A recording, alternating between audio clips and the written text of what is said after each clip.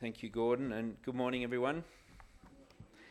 It's well worth having that reading open, and I am not 100% sure what page it's on in 1595 in the Church Bibles. Luke chapter 4, as we continue our series that we've been in the last couple of weeks in these early chapters of Luke's Gospel, seeing together the ministry of Jesus Christ as we head towards, in the coming months, head towards another Christmas, to reach Christmas with full delight in how good it is to know that God is with us, how good it is to know that Jesus has come amongst us when we see the ministry he did on our behalf. I'm going to pray and ask God to help us listen well as we hear his word today. So let's pray. Heavenly Father, we thank you so much for the privilege of being your people together, gathered to hear your voice. And we pray, Father, that the things that might be in our minds and hearts that will make it hard to hear you, we pray that you set them aside for us. We pray that you help us to listen well. This word that will lead us, we pray that we will heed it and we will follow. In Jesus' name, amen. Now, up on the screen as we go along, we'll come a bit of an outline of where we're heading as we look at these opening verses in Luke 14. Some days are better than others. I think we all know that feeling, that experience. Some of us, perhaps as you think about the days you're in at the moment, they're great days. Perhaps you love the days you're in. It's a really good season of life. Maybe that's you. Maybe though that's not you, maybe you look at the current days and you look back to a golden period, the golden days. I don't know what they were, if that's where you're at in your mind, but perhaps you look back to that period and think they were the good days. And as Josh said earlier, for a small portion of our church family, including my own daughter, these are the HSC days. That's what these days are all about. Days when you hope that the prep days in lead up to the exam are miraculously long, and the days of the exam are miraculously quick before the golden days begin. I keep telling Jamie they are great days, the other side of it. But for some of us, the days you're in now might be really difficult days for different reasons. Distressing days that are hard to work out what to make of them. Whatever days you're in, and they do change for us over time, Luke 4 declares that these are actually favourable days for us, incredibly favourable days. A little bit later in Luke chapter 4, beyond the part that we're focusing on today, we'll look at this next week. Jesus will begin his earthly ministry in a synagogue, and he will stand in the synagogue and he will open an old promise of God from the Old Testament, and he will read it out. This is what he will say: "The Spirit of the Lord is on me, because he has anointed me to proclaim good news, to proclaim the year of the Lord's favour." It's an old promise of, we saw it in the video really, of the day someone would come to bring God's favour. That's what God has promised. Jesus reads out that old promise, then he rolls the scroll back up, and then there's this pause, and he simply says this: "Today the scripture is fulfilled in your hearing." Today's the day. No more waiting. Today is the day of God's favour. And elsewhere in the New Testament, we're told in one of Paul's letters to the Corinthians, he says, that day is still open. Now is the day of God's favour. Now is the day of his salvation. We live in those days. So however we view our days, we're in favourable days. The days when God's favour is on this world. And what Luke's Gospel does for us so well is it's written, we're told right at the start of Luke's Gospel, to help us to be sure. Sure in our hearts that we live in these days. Sure in our hearts that because of the ministry of Jesus, we have received God's favour. My purpose in this series is to help us to see just how precious the ministry of Jesus is to us, even in the days that we live in, and how much it actually changes the days we live in. What we're going to see beyond today is through Luke 4 to 7, that's what we're going to cover. We're going to see a series of days in the earthly ministry of Jesus, and in each of those days he will meet people and he will change their life forever as they receive his favour. But what today's passage, first 13 verses of Luke 4, do for us is they answer the question that I think needs to be answered if we're going to trust what we see in these coming days in Luke's Gospel. It's really two questions. Here they are. Does the ministry of Jesus actually make a difference? Can he actually help? And here's the other question that you'll see bubbling under the surface in these chapters. Do I actually need his help? Do I actually need his favour? And I think particularly that second question is an important one for us in the culture that we live in. Ours is a culture that prizes self-sufficiency. To be a human fully alive is to be a self-sufficient human. We prize personal power. Ours is a culture not built on the concept of favour, but actually a concept of you get what you work for. That's how our culture works. And in such a culture, the last thing we might imagine we would have to do is to come to Jesus out of need. The last thing that we might imagine we might have to do is to trust a Jewish man in a dusty town to deal with the complex needs that we have in the days that we live in. But Luke's gospel, I think, is written to bust the myth of our self-sufficiency. It's written to bust the myth of the graceless economy of our world where you just get what you work for. Luke's gospel is written so you can be sure that God's favour is actually open to you, but also sure that you desperately need that favour. And so let's look at it together. As we look at this scene of Jesus tempted in the desert, here's the two players in the scene. Firstly, Jesus, the one who's going to serve us. And as we begin, jump back a couple of verses into chapter 3 if you've got the Bible open there. Let's see who it is who's serving us. Verse 38 of chapter 3, here's who he is. He is God's Son.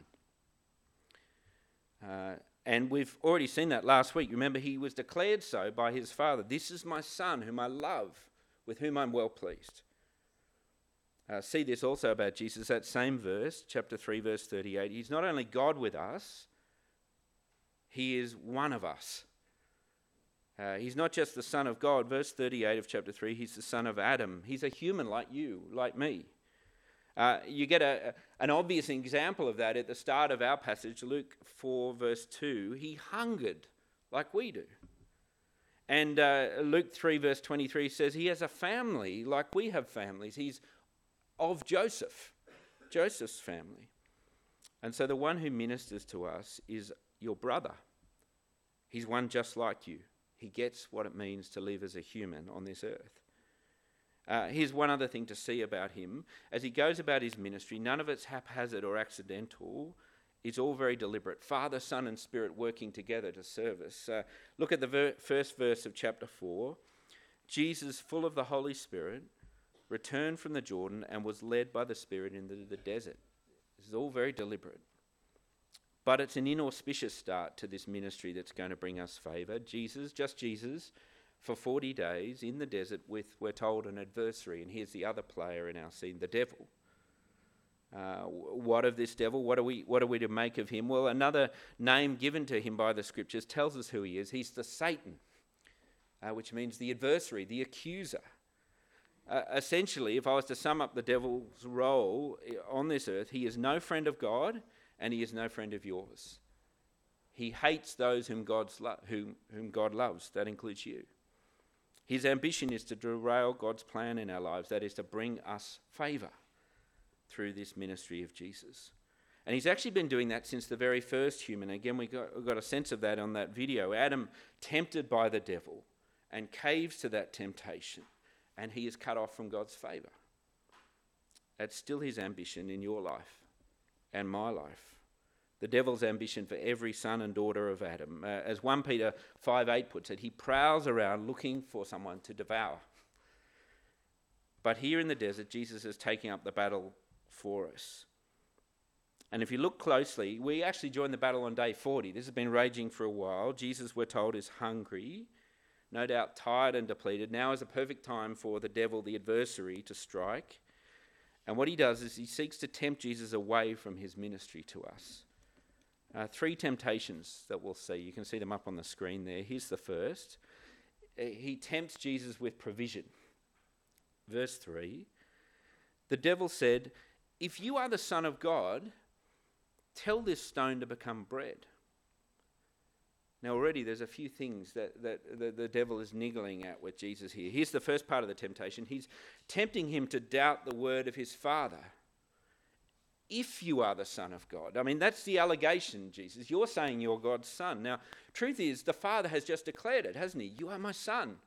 I love you. I'm well pleased with you. But the devil loves to niggle at the truth. There's the first part of the temptation. Here's the second. He's tempting Jesus to forsake his humanity here, by his divine nature, to command the stone to become bread, as only God could.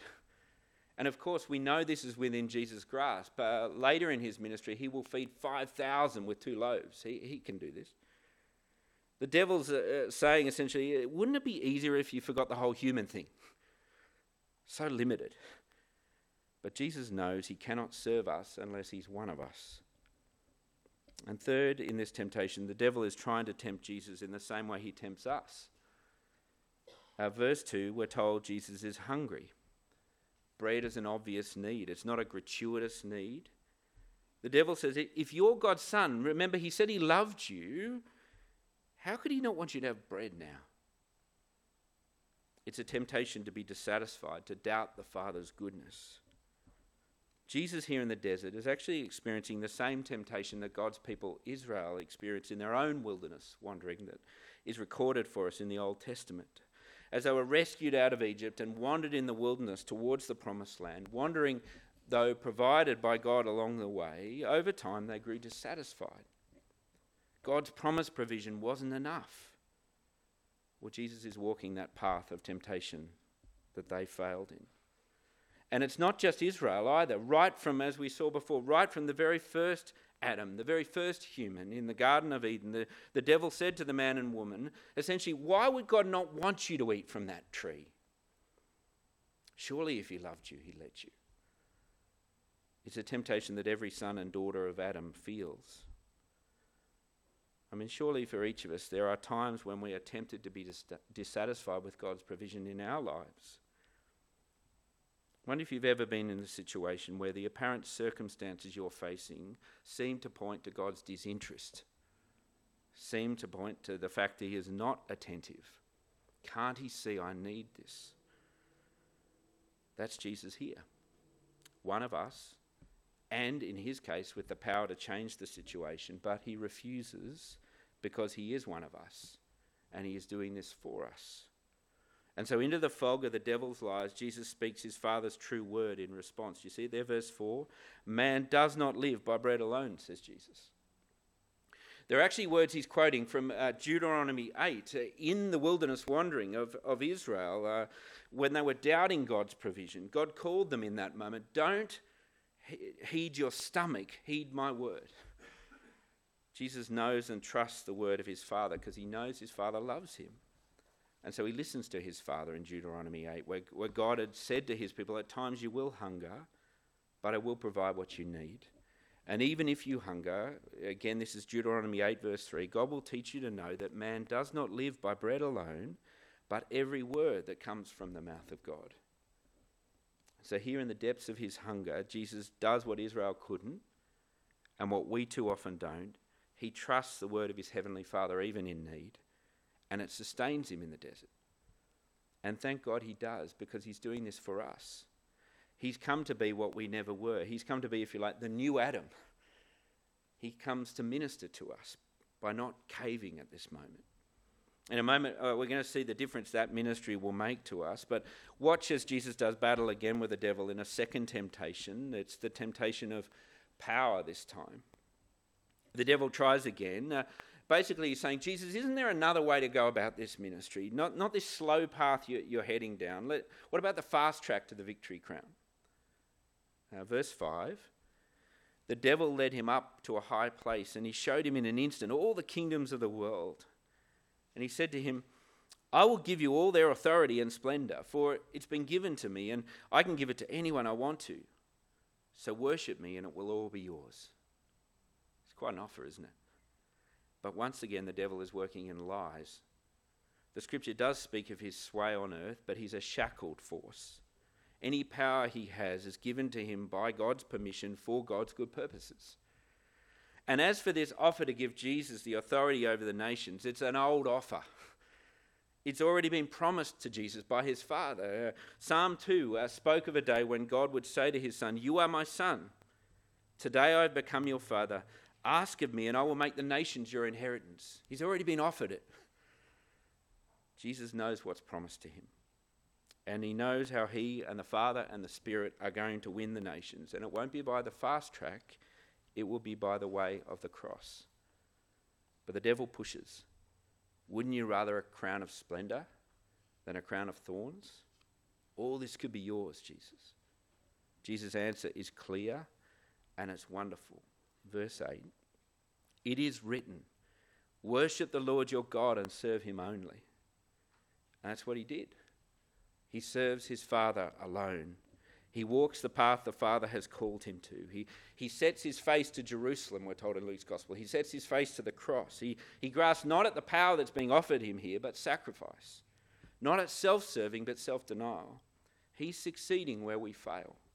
He's doing it for us. One final temptation. This time, verse 9, it's the temptation of protection. The devil, we're told, takes Jesus to Jerusalem, which is where the ultimate battle is going to take place at the end of Jesus' earthly life on the cross. And he confronts Jesus with the temptation to test whether the Father will look after him. He creates a situation in which the Father would have to come and rescue Jesus. Throw yourself off the top of the temple and surely he'll protect you. Test it.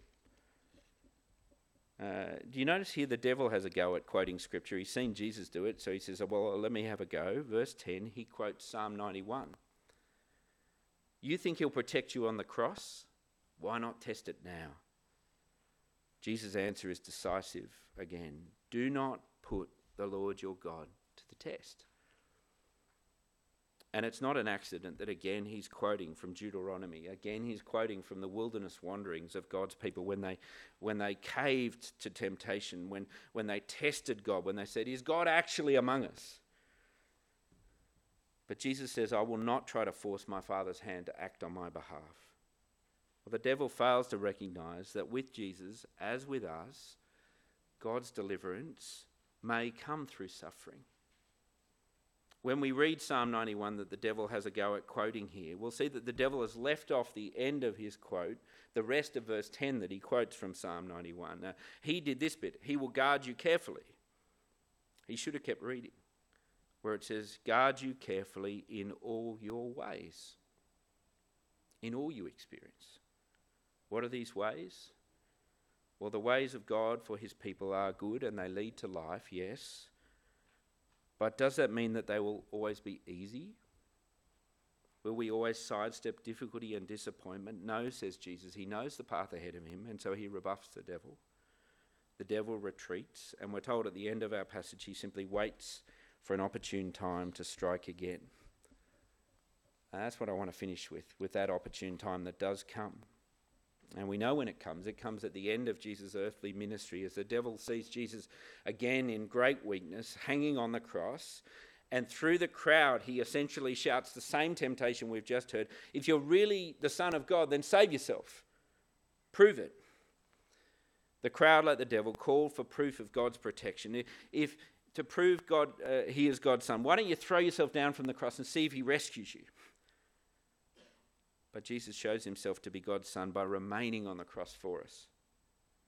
The devil doesn't get it. Why don't you throw yourself down, he says. And when he catches you, you'll know he's your heavenly Father. What he failed to understand is that when the time came, the opportune time, not for the devil, but the opportune time for God and his plans, Jesus would indeed throw himself down. Throw himself down to be born as a man, to suffer even death on a cross. And it's only in that moment as he breathes his final breath on the cross that he finally does cry out for his Father's protection. You remember the words, Father, into your hands I commit my spirit. His victory is our victory. He serves you, he serves me by going all the way to the cross, by not turning back. And so I want to finish by encouraging you to consider the difference that ministry makes to the days you live in. Jesus can serve you, and you need him to serve you. As we finish, here are the two ways he serves you. Firstly, and we've seen this all the way through these temptations, he succeeds where you fail. He's one just like us, we're told. He's in our place, and yet he doesn't cave. And that changes things. And listen to these words from Hebrews chapter 2, verse 17. For this reason, speaking of Jesus, he had to be made like his brothers in every way, in order that he might become a merciful and faithful high priest in service to God, that he might remove our sins. Do you see the difference his success makes to our failure? As we fail, as we sin, Jesus says, "Come to me, I will be faithful for you." This is our gospel. The reality is we gather each Sunday morning as a community of failures. There's no one here that doesn't fit that category. We are utterly reliant on the favour of Jesus, and he's enough. He's enough for all the times we doubt God's provision, all the times we grasp at our own power, all the times we doubt his protection. He was tempted in every way just as we are, but he was without sin. He didn't cave not once because he knew his Father's love. His victory is now yours because of this day of God's favour. The day he went to the cross means that if you come to him, each day we live from that day is a day where our sins are actually carried by him. He's removed them. Do you see how that changes today and tomorrow and forever? Lastly, here's the other way he can serve you. Not only by carrying your sins, he can help you today. The next verse in Hebrews chapter 2, I quoted 2 verse 17. Here, have a look at 2:18 on the screen. Because he himself suffered when he was tempted, he is able to help those who are being tempted. Ours is a culture when needing help, is a sign of weakness. But the gospel actually says it's a sign of sanity. There will be days when you will need Jesus' help. And I reckon the more you get to know yourself and the more you get to know Jesus' favour, you'll come to see that that is every day, not some days. But there will be some days when you will need his help acutely. There'll be days of stress and anxiety when you will doubt God's goodness and provision, and you'll be tempted to pursue that provision elsewhere. You'll need him. There'll be days of pride and selfishness when you'll grasp at power and selfishness in relationships. There'll be days of fear when troubles come that you can't solve yourself, and you'll doubt God loves you, and you'll doubt his protection, and you'll need his help. When those days come, we are not to draw on our own resources. We're not to run from the God whose goodness we doubt. We are to go to him who is God's very best provision for us, Jesus. He can help. Go to him, Hebrews chapter 4 says, to his throne of grace, because every day of your life he actually lives to intercede for you. He's doing that today. Because every day he lived was without sin, so he can represent you. He experienced everything you have. He can help. And 4:16 of Hebrews says, you will find from him the help you need at the time you need it. Martin Luther, an old German theologian, when asked how he battled daily with temptation, he said this: when the devil comes knocking at the door of my heart and asks who lives there, the dear Lord Jesus goes to the door for me. And he says, yes, Martin Luther used to live here, but he moved out some time ago actually. Now I live here. Can I help you? I believe we've met before. Christian, today and tomorrow and the days that will follow, our job is simply this: rejoice in his victory and rely on his help. Well, let's pray together. Heavenly Father, we thank and praise you for the Lord Jesus, for his ministry to us on the cross and his ministry now interceding for us. Help us to be sure of his favour, and help us to be sure of our need of it, and help us to go to him. In Jesus' name we pray.